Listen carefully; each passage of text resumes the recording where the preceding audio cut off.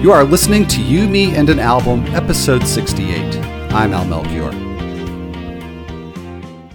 I guess it's a little weird that I like Living on the Edge as much as I do because I usually like songs with catchy hooks, and Living on the Edge doesn't really have that. The chorus is the worst part of the song.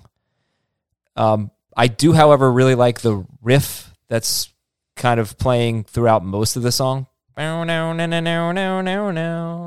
it's boom, boom, and then it goes into what I just did before that.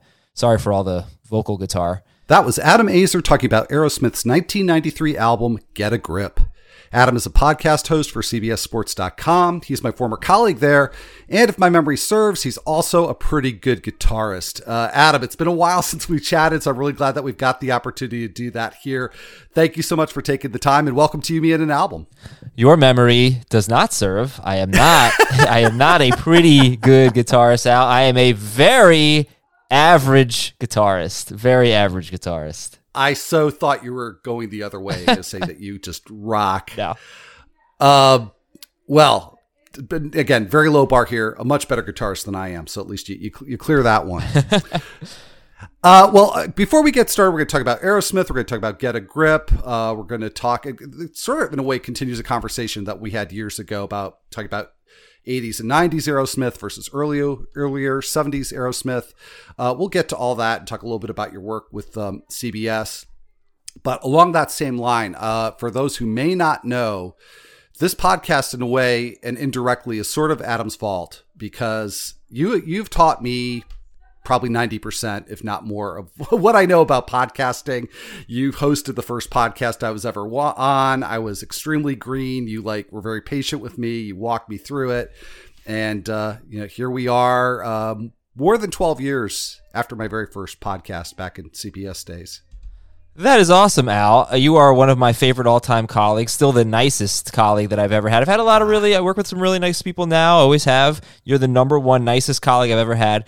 Heath told a funny story. Heath Cummings told a funny story not too long ago, where Heath and I have this great back and forth now, but when he first started, it was tense. We would get into these arguments, but they were not all that fun. They were real arguments, I think.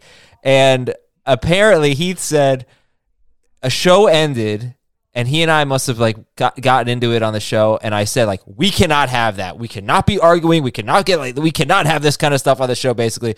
And Al, apparently you said, how is this any different than every other day? And I was like, I thought that was so funny because I completely overreacted and Al totally called me out on it. And I have absolutely no memory of that at all. So, yep, my bad. Oh man, good times, great times. Maybe I was having a bad day that day. No, I was apparently just, Heath. I guess Heath and I argued so much that for whatever reason that day I just hated it and I just I must have lost my mind or something. But I have grown up so much since you first met me, Al. I was in my 20s and now I'm I have gray hair and 2 kids who make my hair gray and I'm just a very different person. We haven't spoken in a while, so you're going to learn a lot. We haven't. And as has been the case with a lot of these episodes where Nando DeFino fairly recently did one. And Nando and I, of course, we work together still now. And, but we never talk about music. So it was really cool to talk about music. Now, you and I used to talk about music once in a while at CBS, but probably not for an hour straight. Nando has the worst taste in music. What album did he review?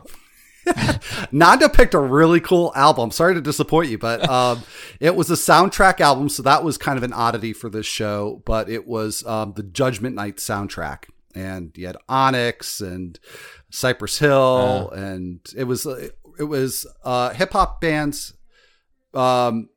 merged with indie rock acts on every track. It was really interesting. Yeah, I guess Nando can't like normal things, so that sounds like something he would review.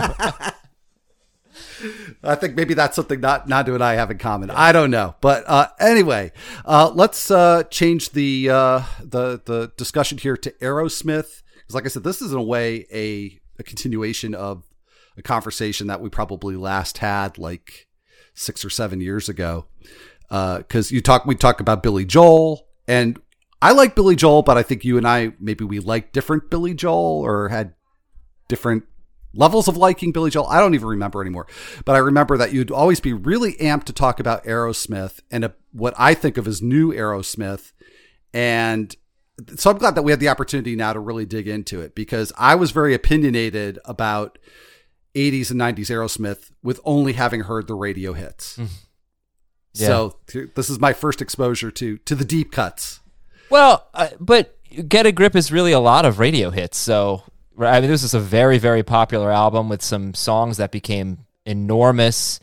And Alicia Silverstone jumped onto the scene. She was in all the videos. And I know a lot of people say something that really pisses me off is like Run DMC revived Aerosmith with the Walk This Way remake, which is annoying because it was entirely an Aerosmith song, right? I mean, it's not like Run DMC wrote it, but fine. But no, this album, Get a Grip, really, I think, put Aerosmith into the mainstream, especially with the song Crying, where you would have people who would never, ever listen to, Mama Kin or something like that, right? That really could get into Aerosmith, Living on the Edge too. So, this was a great album, I thought. I am a guy who, I love rock, I love classic rock, but I'm not afraid.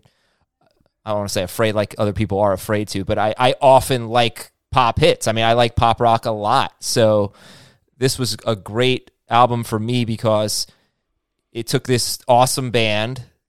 This is really the first Aerosmith that I heard. I mean, other than some songs on like big ones or whatever. But I didn't get into old Aerosmith until I got into, at the time, new Aerosmith. So this opened up old Aerosmith to me, and I thought that this was a great album because it was pop rock, but I didn't really think it was cliche pop rock. I think the songs stand the test of time. I think they're still great now. A lot of the '90s music that I listened to, I recognize now. I don't really like that much anymore, Touch, Peel, Stand, or whatever the hell it's called. What was that song called? I don't know. You probably don't know that one, but yeah, I was gonna say I'm lost there. I don't know which song that is. Yeah, but like a bunch of these one-hit wonders that I really liked, that they don't really hold up. And this album, I think, really does hold up, and some fun stories for me as I relive high school with this one. Well, yeah, so that's a little bit of a different perspective for me, because when you started to say that this was the album that introduced them to a broader audience, I always thought of Permanent Vacation as that album. But you were, what, 10 when this came out? 93, I was 9, but I didn't get into it. I got into it a little bit. That was the funny thing, is I liked Living on the Edge. I liked some of the songs when I was in middle school, but it wasn't until high school that I really got in, I'd say 8th grade, I really got into music and rock music. And then high school, I probably rediscovered this album and got really into it.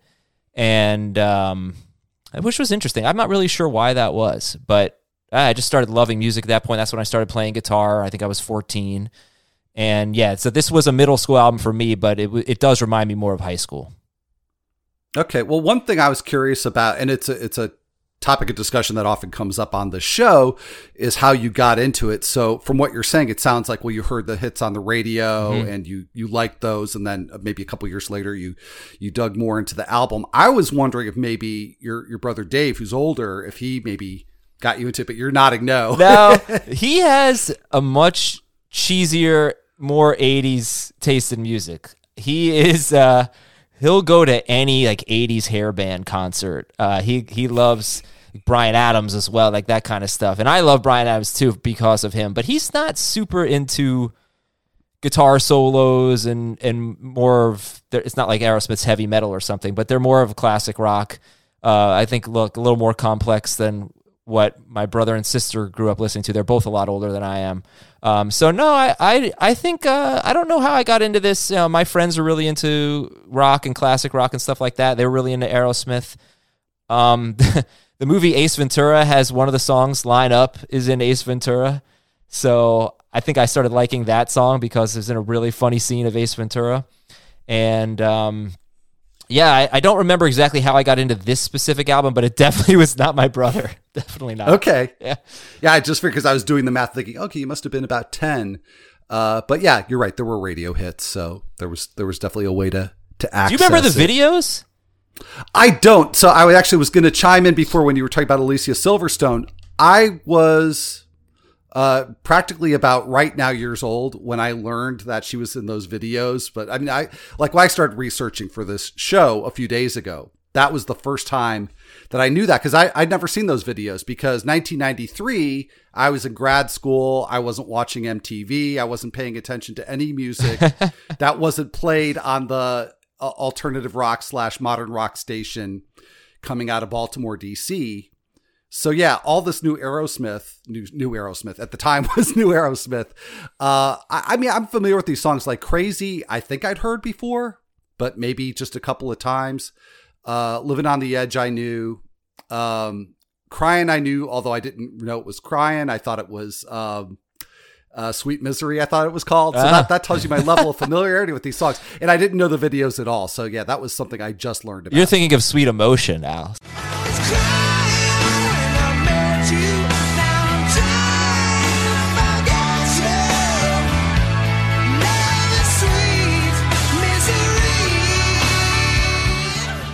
Yeah, so Alicia Silverstone was in Crying, Amazing, and Crazy. I don't think she was in Living on the Edge, which, as I recall, was a pretty cool video.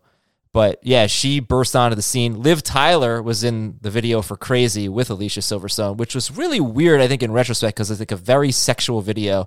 And there's Steven Tyler's daughter in it, which is weird, right? It's kind of weird. But yeah, they were.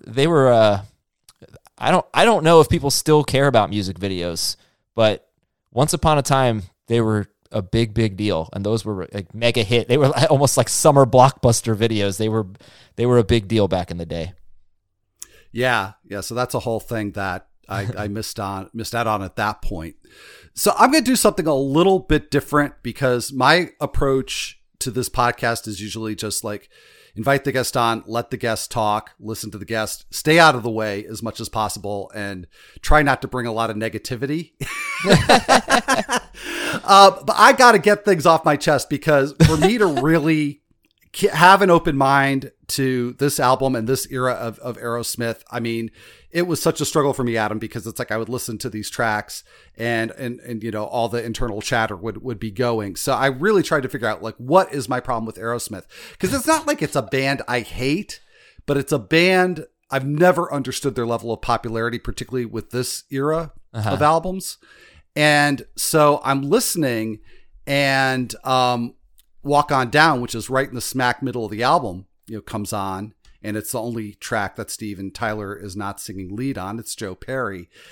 And I was just, and I wasn't aware of that at the time. I'm just listening. And all I know is this is clearly not Steven Tyler singing. And I'm like, oh, this is nice. So I'm like, okay, there's part of my problem with Aerosmith, is I don't like Steven Tyler as a vocalist after like the first couple of albums. You wonder why you got holes in your shoes. You wonder why they got more money than you. You wonder why you got nothing to lose. It makes no sense, don't try to figure it out. Because like I went back, I listened to Dream On, I listened to Mama Kin, I listened to a little of Rocks, I listened to a little of Toys of the Attic, and I could kind of hear the progression in his vocal style. And to me, he's like totally different than on the first album. So yeah, that was a part of it. But another part of it too, well, at least a couple other parts of it for me. So one was Steven Tyler's vocals. The other thing, and this one's going to seem weird, and I know I as I do with all the guests, I send a rundown of questions I want to discuss. And I wanted to talk about, like, how do you conceive of this band's personality? Because I realize one of the things that kind of annoys or bothers me about Aerosmith is I don't know how to think about them. Like, they're kind of heavy, but not that heavy. They got, like, earlier in the career, they had the blues rock thing going on. And still a little bit later on, but like that doesn't feel defining to me. And so it's a dumb reason to not be into a band, but it's my reason. No, it's a good reason. I think it's a good reason. I think, I just think they're a classic rock band, and they're one that lasted longer than a lot of other classic rock bands and probably started later. And I don't know, I guess they sort of came out of the 80s. Yeah, like I listened to that song Angel And that, I mean, that's just awful, right? I mean, that's just, all right, we can agree. yeah, that's just kind of bowing to the times and writing your ballad. But they came out of that, and then they put out Get a Grip. And I think that what I like about it is I don't really think of any other 90s band. I don't think of any music that sounds like that from the 90s, right? So they kept on going with their classic rock style with definitely more of a mainstream pop angle to it, but still nothing like grunge and nothing like the other pop rock. Like they're not Third Eye Blind or Matchbox 20 or something like that. They obviously came before them, but I just think that Get a Grip, I can't really think of any other 90s rock bands that sound like that. Aerosmith not being a 90s rock band, but being able to be successful in that era with different style of music. And I know a lot of people who are old school Aerosmith fans, and it's the same thing with the Chili Peppers, which is my favorite band. They don't really like the Californication album, which is, probably the one that really, I would say, changed the careers of the Chili Peppers and made them much more mainstream and I think better. And there's a backlash against that from the old school fans, and the old school Aerosmith fans are probably not going to like Get a Grip, but I wasn't an old school Aerosmith fan at the time, so I loved it. I really loved it. And what I like about Steven Tyler, I mean, I totally disagree with you, but to each his own. I think he's got an amazing voice. I used to sing a little bit, not well, but I tried to sing in high school, and I could never even dream of singing Aerosmith songs. I mean, he is such a difficult vocalist. You cannot hit those notes. And he's a vocalist who actually can hit those notes live. I mean, he sounds like that live. I remember kind of being amazed by Axl Rose.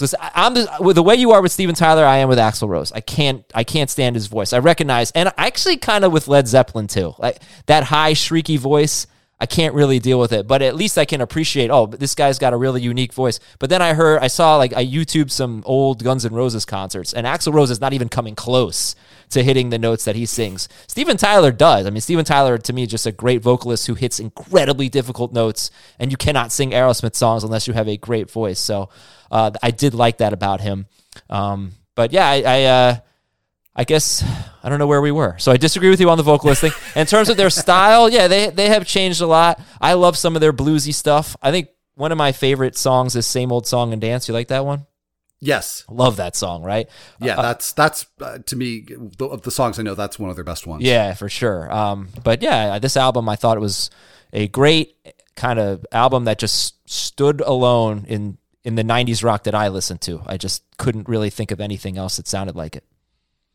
Yeah, and that's totally fair. And in a way, it's also a little bit of a departure from the previous two albums. And again, I don't know those albums very well, but there were tons of hits, so I feel like I can at least speak to it a little bit. And it does feel like this is a little bit of a return to roots for them, like not quite as much like flashy production and I don't know, gimmicky kind of stuff that made me really dislike the hits from Permanent Vacation and now I'm blanking on the big one that came right after that. Pump, I think it was called. Pump, thank you. Yeah. So Pump I like better than Permanent Vacation, but I don't know Pump like I know Get a Grip. I'm actually going to look up Pump on Spotify right now just so I get all of the. But I know it was like that one really got them back, and then yeah, so that was a really good album, but a lot of people, I think the biggest criticism I hear of Get a Grip is that all the hits sound the same. And there is, I don't know if you felt that way, but I think there is some truth. The ballads. Crying, Amazing and Crazy in particular. The Alicia Silverstone songs, people think really were like the same song. And I guess I could see that, but I've actually found that the bands I like, a lot of their songs do sound the same, and I just like them. And so they have a style, it works, and they make songs that sound like that, and I'm all about that. Well, that's where the personality thing comes in for me, because all of the criticisms that I could come up with Aerosmith, I could apply to a lot of bands from the 70s who took a direction in the 80s that I didn't like. But as much as, and again, I'm just going to go to the Genesis well one more time, like I do every week on here. But as much as I don't really like the Invisible Touch album, it's Phil Collins' voice. It's his drumming. It's Tony Banks. It's Mike Rutherford. It's these, familiar voices, whether it's literally a voice or the voice, from their instrument. That even when they're playing in a style that I don't like as much, or I don't think the songs are as good, I can hear them. So many bands I could name. Yes, Heart. I always think of them, and Aerosmith. All these bands that made these big changes in the 80s. David Bowie is another one that I think just weren't as good. But if you like, or at least if I like the artist to begin with, it's a lot easier to kind of forgive the things I don't like. And I just never had that connection with Aerosmith. Yeah, I always liked Aerosmith. I think that Get a Grip was definitely again, I don't know if it was the first, because I'm guessing Big Ones came out before Get a Grip. That must have. I think it was after. It was after? I'm pretty sure it was a after, greatest hits album. I think it came out before, and I think that was the first album. Look that up, Al. Look that up. I've got the Aerosmith page here, so... Yeah, but it's not listed in their discography because I don't think anyway. Oh, no, you're right. It came out in 1994. Okay. So 1 year off, yeah. All right. So I guess I don't exactly remember the first time I heard Aerosmith, but Get a Grip was the first album that I really liked. And I guess it is cool that it really got me to go back in time to listen to their older stuff, which I also liked a lot. I guess I'm sorry that you didn't like Aerosmith, Al. I do consider them to be the greatest American rock and roll band ever. I guess you probably don't. I don't, but I mean, that's... And again, I'll reiterate, I don't really have a big issue with Aerosmith's 70s stuff. But for me, it's just REM is the greatest American rock band. And that's just about loving them and not throwing shade on anybody else. So how do you feel about Losing My Religion? You like that song? I do, but I mean, I have to be completely honest and say that I'm absolutely sick of it. But it's a testament to the song that, like, when I hear it now, because I don't hear it as much now, obviously, I'll be surprised at how good it is, because I haven't heard it a bazillion times in the past week. I heard, when that song came out, that's one of the first songs I remember hearing on the radio, and I heard it all the time on the radio. But I did love that song when it came out. I was very young. You remember what year that was? I believe 90. 90, yeah. Or no. No, I'm sorry. I think it was 90. Wow. I think it meant, well, it was right. It was around then. That was a good one. But I was trying to see if you had the backlash to the big popular hit that a lot of fans of the band have across, all bands. I never really had that with REM. I'd say the closest is when Monster came out. But that was really kind of a little bit past their popularity peak. But I just didn't like the direction at the time. But I look back at it now and think like, oh, it's a really good album. And it was, definitely a brave move to have that kind of departure in their sound. I think you're going to find that I'm going to be one of your worst guests. I'm going to have to try to make up for it in personality and witty banter. But I'm just not really an album guy, which makes Get a Grip kind of unique, because this was an album that I had and I listened to, not necessarily start to finish. There are definitely some skips on there. In fact, I would say there is not a single album I have ever listened to where I have liked every single song and I don't skip at least one. But I could hear a band and hear a single and absolutely love it and have no interest in listening to an album. I don't know why that is. I don't know what it is about me, but I do. Actually, I kind of do know this. I don't like listening to bad songs. And nobody likes listening to bad songs, but I really don't like it. I don't like wasting my time, Al, on bad songs. So I've just, you talk about I know the album Monster. I mean, I can think of the album cover, and I'm sure I know 4 or 5 songs on it, but yep. I just, as much as Aerosmith, for example, I just a few months ago probably listened to Toys in the Attic start to finish for the first time ever. I'm not the guy to go back and listen to albums. I listen to songs. I'll ask my friends, hey, you recommend any songs, something like that. But I have to really, really like an album for it to be in the rotation. So you did pick a good one and Get a Grip, because that was definitely part of the rotation. And that's a weird thing too, because I guess I did pick it, right? Yes. Which is not the norm. I usually just say, hey, do you want to do the show? And what album do you want to talk about? But I think I was like, we could talk about Get a Grip, because I think I had those, conversations from back in like 2013 or whatever in my head. Yeah. So I'm glad that I did pick a good I'm one. glad you did too, and you're inspiring me to go back and listen to it. So I'm now in the Aerosmith mood. And they kept they had probably a few good albums after it too. 9 Lives I thought was pretty good, and the album with Jaded was really good. I can't remember the name of the album. Just Push Play. And then since then I haven't really liked much Aerosmith. It's kind of sad when that happens, but yeah, they had a couple good ones. Jaded is an Aerosmith song that I kind of forgot existed. When you just said that's like, oh, I do know even later Aerosmith. Do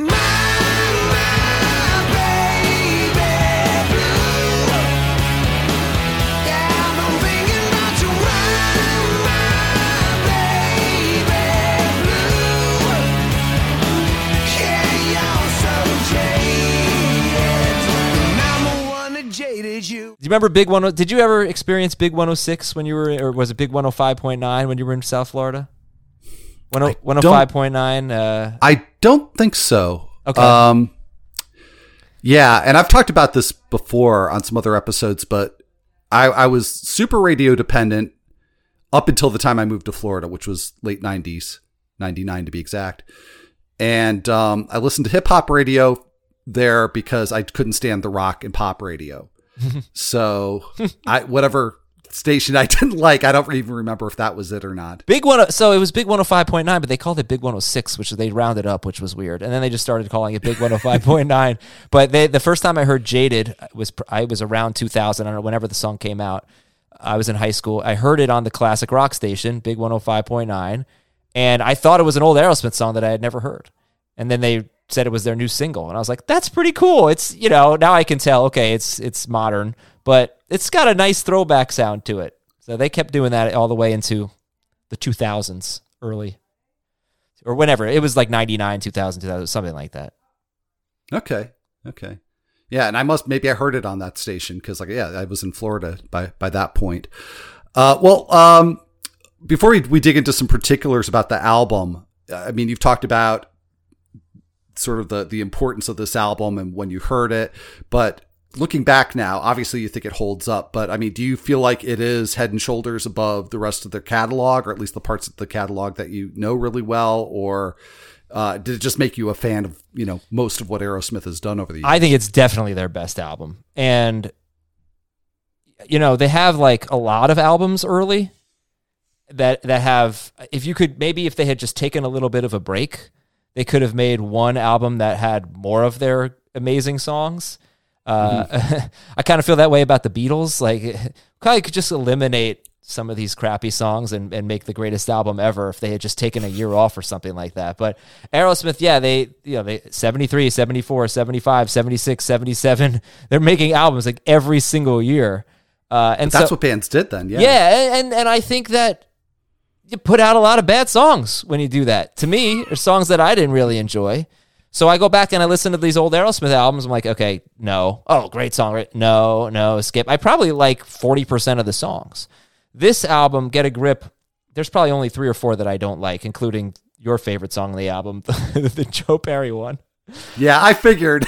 It's not my favorite, by the way. And after a few listens, I'm like, yeah, this is not a great song. It's okay. But I was so relieved to get a different voice. Okay. But I like almost every song on this album, and it has my favorite Aerosmith guitar solo, which is really surprising for it to come on the song Amazing. It's just that, oh no. It's at the very end, and it's about a minute and a half of Joe Perry just smashing, and it is freaking awesome.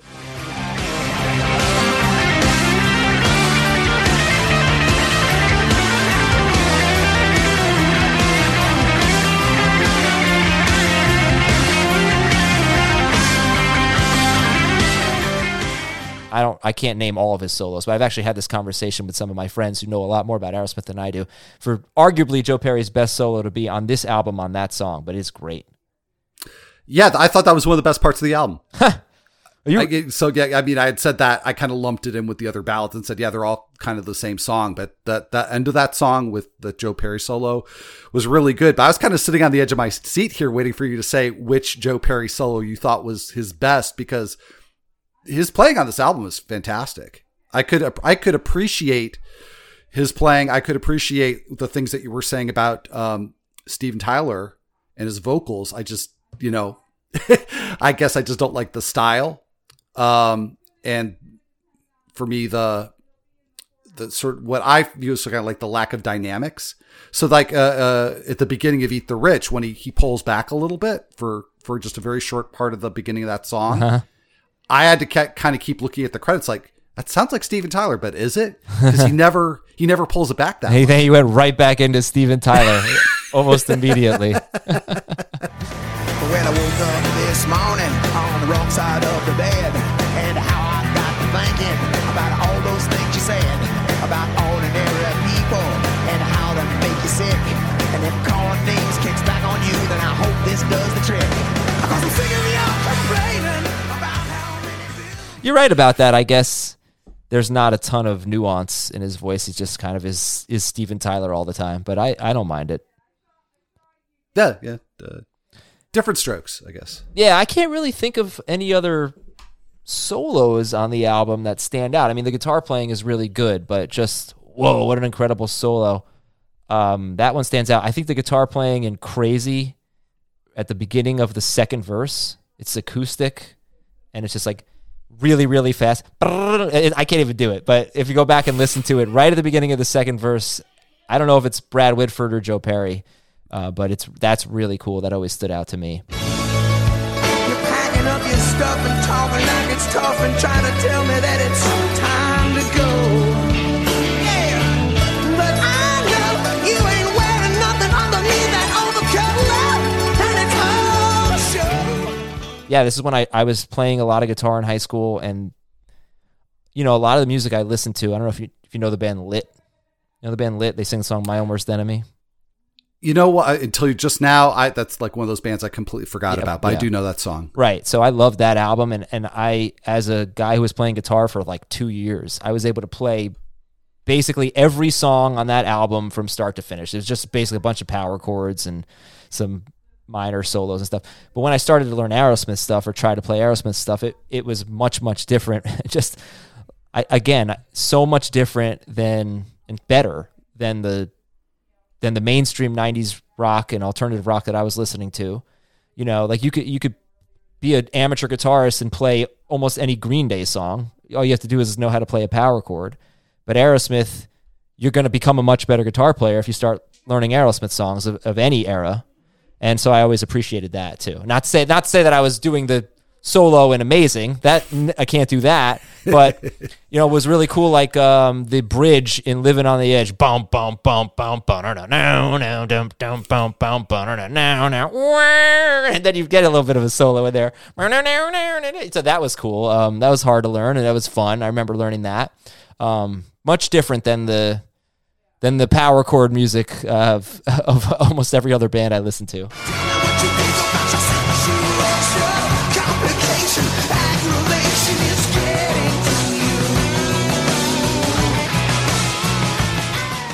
And that track you can't really, I don't think you can criticize that track for being too mainstream. Like the ballads that you mentioned, I think you can. Living on the Edge is, I think, kind of a forgotten song on the album to a degree. Crying is the first one that people say. And then they probably think about the other Alicia Silverstone songs or whatever. Although I guess I don't know how people view this album. But Living on the Edge, I compare it to Hand in My Pocket by Alanis Morissette, where Ironic and You Ought to Know, I think, are the first two songs that people think about on that album. But when I go back and listen to that album, I think Hand in My Pocket is my favorite song. I think it's the most enduring. Although, I mean, that's an amazing album, so I'm not trying to take away from the other songs. I think Living on the Edge is that. It has risen to the top. It is, I think, like maybe the most complete song on that album. I can see that. And I don't know if did they play the whole version of it, the entirety of it on radio, because I had no idea it was a 6.5 minute song. And actually, Yeah. No, I don't think they did. Yeah. And that part at the end, I actually thought was kind of cool. Cause it was a good example of like telling the story with the music and, you know, the, guitar sound that, gives you the vision of like Steven Tyler or Joe Perry, like standing out on the edge of the cliff or something. I don't know the word. Maybe it's like apocalyptic or something, but it's, no, that's good. Yeah. It is a cool end. If you stick around for it, I think they probably shortened it, on the radio edit.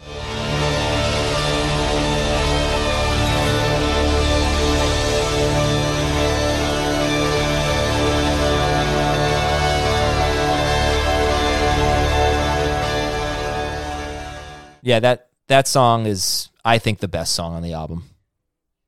Okay. What are some of the other standouts? Well, I like the hits. Crazy, not so much. It's okay. But I love Crying, and I love Amazing. And I don't think I would love Amazing if not for the solo, but it does, tie it together and just makes me love that song. Otherwise, I probably just like it. I did like Eat the Rich a lot. Get a Grip, I didn't like it first, but then in college I got into it, and that one's pretty good. You gotta have stones if you're living in the city. If you wanna hang loose, gotta get a grip. Shut Up and Dance is fun. I don't really that is a song that I think doesn't really hold up. I liked at the time and not so much anymore. Shut Up and Dance. Line Up is fun. That's the one that was, like I said, in Ace Ventura.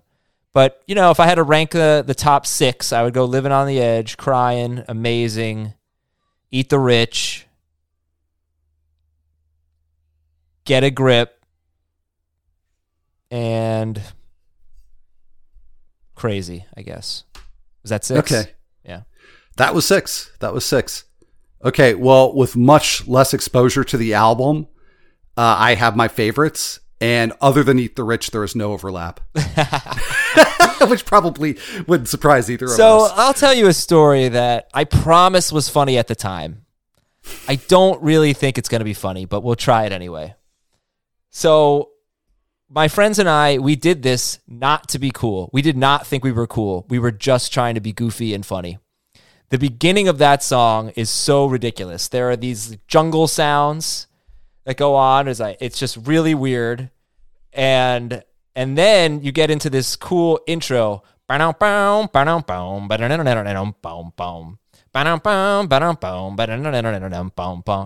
the drums come in on the boom boom each time. And then you get the bass coming in and playing basically the same exact boom boom boom boom boom boom boom boom. So my friends and I, we air guitared and air drummed the intro to that. But we did it in a restaurant at dinner. Actually, we didn't air it. We mouthed it, just like I did on the air. Totally out of the blue, we were having dinner with like 8 people, and the 3 of us, we each like picked an instrument, and I think I started out with like the jungle sounds. In the middle of a conversation, our friends were completely stunned, and then I started, and we just did the intro, and then we started rocking out like after the intro. I think it was Chili's or something like that.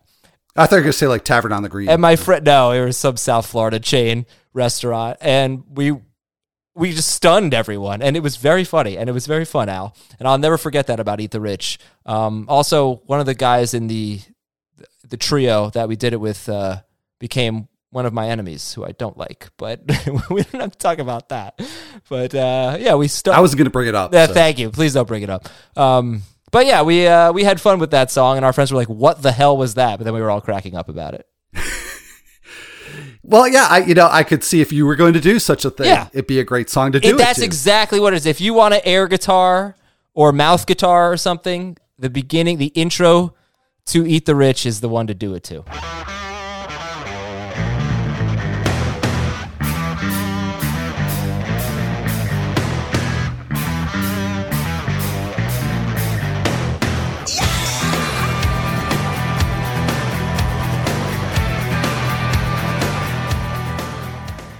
No, it's a great riff, and there's a lot of great riffs on the album, and a great riff for me didn't always translate into really liking the song, but Joey Kramer, I really came to appreciate him. And, just like, you talked about really being focused on Joe Perry's playing when you were, trying to learn his parts and everything. And I've been taking drums for a little over a year now. And so I'm always zeroing in on the drummer, and I never paid attention to Joey Kramer before. And just the groove he lays down in that song is so good. And the drum sound is really cool. Yeah. See, I would have no idea how to identify good drum playing, from bad drumming.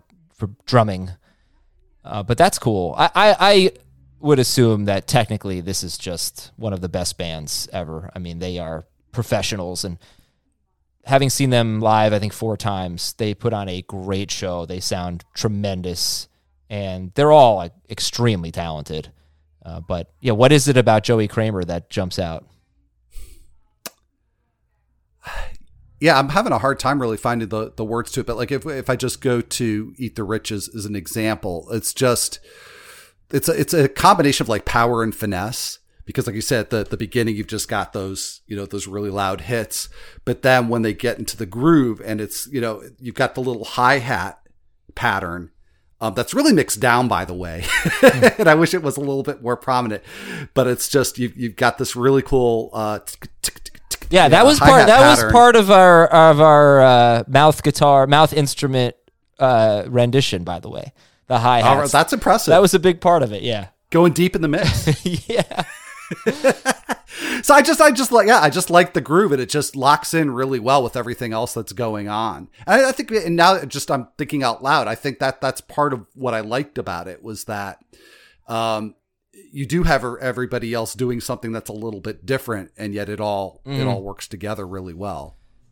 You haven't talked about the most interesting part of this, which is the photo on the CD. Oh, it's disturbing and kind of gross. It's disgusting. Yeah. But there's no way you look at it and don't try to guess whose nipple, is whose, right? Because it's 5 nipples. I'm assuming it's every member of the band, right? It has to be. So I found it so repulsive that I didn't even notice there were 5. I was just averted my eyes because it's, yeah. Yeah, it's disgusting. I'm looking it up. It was always so gross, but they're 5 nipples, and they're all so different. And you just wonder, which one is Steven Tyler's, which one is Joe Perry's. So that was, I'm surprised you didn't lead with that, Al. I thought I taught you. You have taken this podcast into uncharted territory. I thought you said you learned from me. I thought for sure that would have come up. Well, like I said, I tried to look as little at that cover as possible. Yeah. So, and I have to say, you bringing it up is not going to make me go back and look any closer. Oh man, so that's gonna have to be saved for maybe your own podcast someday. My friend told me that when you open the album, if you bought the CD, when you took out like the booklet or whatever, that it smelled like a cow. But I don't know if he was lying to me about that. So, I'm going to text him. I'm going to text about that. Yeah. See what you can find out about that. Because he wouldn't lie to me. I'm thinking I might have read that somewhere, by the way. I'm trying. That sounds familiar. Well, there was one song you said you didn't like, which was one that, I know what it was. Shut Up and Dance. Yeah, I liked it at the time. I don't know that I still like it. I'm not sure I'd seek it out. Yeah, I wonder if maybe it's because it's one of those songs that it is a little bit different in the feel than the rest of the album. And so it's got a little, to me, felt like a little bit of a novelty. Can't define the crime of a life ain't worth a dime. And maybe if I listen to this album 5 more times, I'd get more bored with it. I don't know, is that what happened with you, or is it just the style of it you think just doesn't hold up, period? I think it's a little bit, I think it just kind of goes too fast, too frequently. Yeah, I don't know. I wish it would slow down a little bit, like kind of how you feel about the beginning of Eat the Rich. I wish it had more of a, I don't know. I wish it calmed down a little bit more. To me, it's like a crescendo the entire time. Maybe it got a little annoying to me. I think it's in the movie Wayne's World. Do you know that? I mean, I've seen Wayne's World, I've seen Ace Ventura, and I did not remember. Oh, it's in Wayne's World too. They play it. They show up to Wayne stock. Yeah.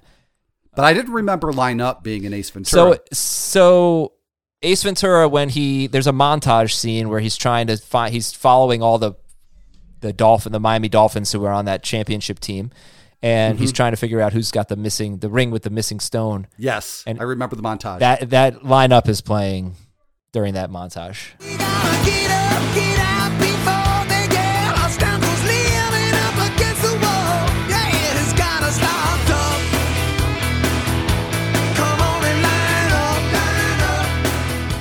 That I will go back and check out. Okay, good. Yeah, you'll like it. Yeah. So yeah, I like Shut Up and Dance. I just thought it was just a good catchy song. That one, by the way, co-written by Jack Blades and Tommy Shaw of Damn Yankees. And of course, Sticks and Night. Really? Yeah. As in, Can You Take Me High Enough, Damn Yankees? Yes. No kidding. Yeah. Wow. I mean, they're obviously better known for their other bands, Tommy Shaw for Styx and Jack Blades for Night Ranger, but Night Ranger, they sing Sister Christian, right? They do, yeah. What is the lyric? So am I allowed to go off subject here? You absolutely. What is the lyric in Motorin'? What's the next line? What's your name your price for flight?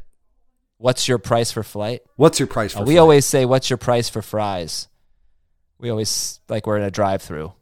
And now we're back to Yellow Ledbetter. Give me fries. Yeah, maybe fries. Make me fries. A reference that probably most people listening won't get, so I will put the link in the show notes for the Yellow Ledbetter misheard lyric parody, which is... Actually, it's not a parody. The video, I guess, is sort of a parody. I'll just put the link in there and people should watch it. It's great. Oh, the misheard lyrics. And you introduced me to that. Oh, I did? Oh, good. I'm glad. Yeah, misheard lyrics for Yellow Ledbetter are outstanding. You'll love it. Oh, man. So, yeah, it's good to go off topic. Happy to do it. Yeah, so that was the song I liked. I Gotta Love It. I thought Steven Tyler yelling out Psychedelic Sandwich while I hate Joe that. Perry I hate is that playing song. Backwards guitar. I hate that song, Al. I hate that song. Psychedelic sandwich.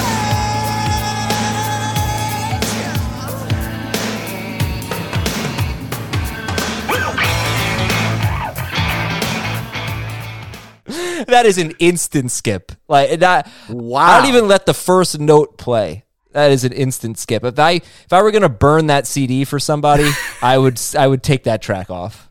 I would uncheck it on Napster or whatever, iTunes, whatever the heck you're burning CDs from. All right. Well, you will not be burning CDs for me, apparently, because you'll be living off all the best songs. Anything in particular that you can isolate in that song that you just hate, or? I really don't remember. I mean, I think, yelling Psychedelic Sandwich just... I didn't like anything about that song. I'm not going to lie. Not a thing. And again, it was a little bit of a different guitar tone. Like anything that was kind of novel and different really got my attention and I thought was cool. Okay. So, so I like those two songs. I like the instrumental at the end, Boogeyman. It's so funny that you and I, we love music. We could love the same band and probably almost none of the same songs by that band. Yes. It's so strange. Yeah, it is. It is like our musical tastes are completely inverted. Like Susudio. Is that what you said? No, Invisible Touch. Oh, man, I love Invisible Touch. What a great song. That's probably my favorite song. Well, maybe we should just expand this episode out to just talk about Eat the Rich, because I think that song is like the lone intersection in our musical Venn diagram. I guess so. What is it about Eat the Rich? What is it about Eat the Rich that you like that you don't see in say Living on the Edge? Well, they're very different songs. Yeah. I think that's a good comparison though, Adam, because like Living on the Edge to me is like that. Like I said, there are parts I like about it. I like the end of it. The bridge actually is really cool, but the rest of the song to me is sort of boring. Yeah, like it's not offensive or anything, but it's just, to me, there's just nothing that grabs me about the rest of the song.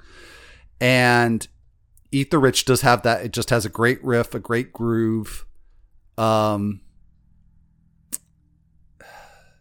Yeah, I don't know. I mean, I feel kind of stupid just saying, it's like the old American Bandstand. It's got a good beat and you can dance to it. Like, well, it's a good album starter.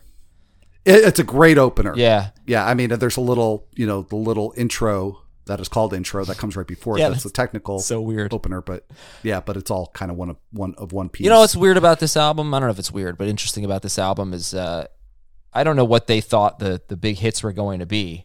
But let's see. Living on the Edge is the 5th song. I guess if you eliminate the intro. Living on the Edge is the 4th song. Crying, 8. Amazing, second to last song. Crazy is the 10th song. I think at that time, all the albums I bought, you would expect the second song to be the biggest hit. And, almost always, right? Yeah. 2 through 5 were your money songs. And this album was not that. But 2 through 5...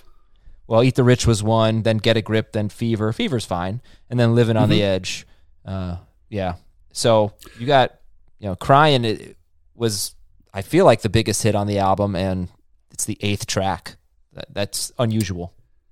Yeah. And it's funny because when that is the case, usually whoever I'm talking to on this podcast will point that out and say, hey, this, I can think of at least a couple episodes top of mind where, somebody said, hey, this is the biggest hit on the album. And it was the 3rd to last track or something like that. Did you do, by any chance, The Color and the Shape by the Foo Fighters? I have not done any Foo Fighters, and that would fit the format because that's another band where I know the hits, but I don't know the deep cuts. Mm-hmm. Well, actually, Monkey Wrench is the second. And that's the first one, right? Yeah. No, that is their second album, I think.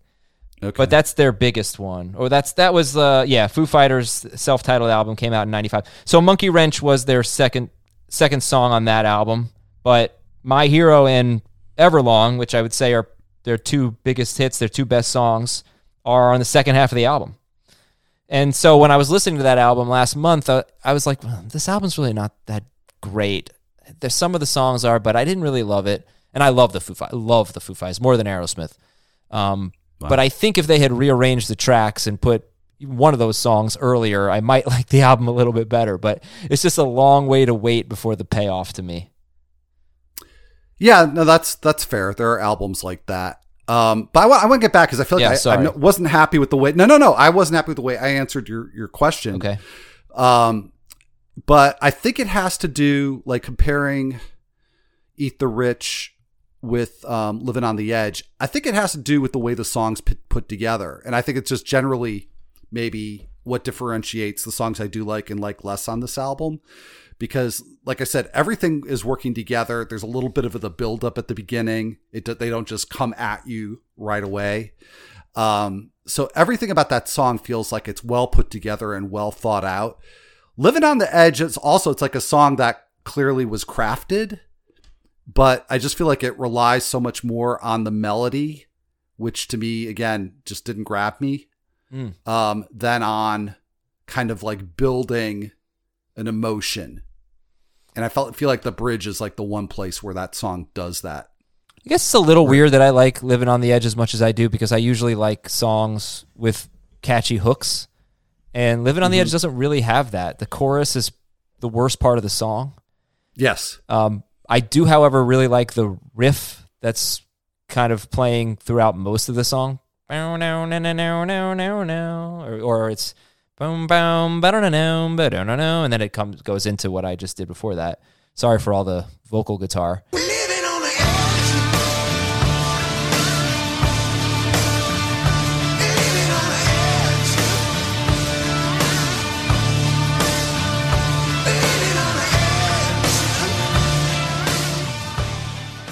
There are some songs where the most memorable part of the chorus is a guitar riff, and that this might be one of them, Living on the Edge. But I think it's a change up from the rest of the album because it is kind of more slow and more boring. It's like the exact opposite of the beef I have with Shut Up and Dance.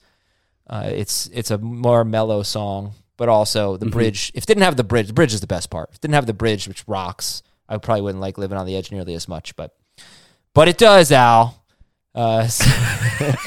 It counts. Yes, you count it. All right. Well, I know we didn't hit every track. I think we came pretty darn close, and it's a long album. It's well over an hour. But, I'm sorry that you had. yeah. I'm sorry you had to go through that. Well, you know what? You could look at it two ways, and you could look at that way or look at that. There was a lot more stuff on there that I liked than what I expected to. Because, like I said, I had all these opinions about this era of Aerosmith, and so yeah, I found. I named I think 4 or 5 different songs that I actually really liked. I'm trying. Oh, good. They were the worst 4 or 5 songs on the album, but that's fine. So I'm trying to think like, what album can I recommend to you? And I don't think there's a chance in hell I'm going to recommend an album that you're going to like. But the only one, I think you should try a Foo Fighters album. I think you should try. The color and the shape is, the one that most people would do. But I would say Wasting Light by the Foo Fighters. I hope you can listen to that and have somebody on to talk about it. It is my favorite Foo Fighters album. It came out in 2011. And I think it is almost a no-skip song. But if you're going to listen to an album based on what you've said about Aerosmith, I think you would like Wasting Light by the Foo Fighters. All right. Well, that is a band I would love to cover on this podcast. And I don't know that or I don't know that I or any guest has ever like put a call out to say, hey, if you want to do this album. But yeah, I mean, I'll come back on. I got no problem. All right. I'm happy to come back on. Okay. Well, one way or another, I would love to have you back, whether it's for Foo Fighters or something else, and would love to talk about that album. So I'll tell you what, it's not going to be, Al. It's not going to be fantasy baseball. I don't know anything about fantasy baseball anymore. All right. Well, that's the perfect pivot then to talk about what you are doing, because I know I've been aware that you haven't been podcasting about fantasy baseball in some time. Are you even playing anymore? Yes. I have one league, the old editorial league from The Office. Share it with Jamie Eisenberg. We play doubleheaders every week. We are currently, I believe, the highest scoring team, and we are 4-0 after 2 weeks. I just basically use the advice from the CBS guys and listen to some podcasts.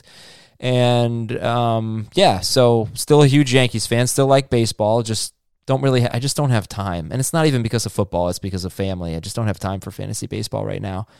But I dropped down to one league. I couldn't give it up. I thought, man, I might not have any leagues. And I was like, no way. I am the commissioner of this league just to make sure I was able to be in a league, because nobody wanted to be the commissioner. I thought the league was going to disband.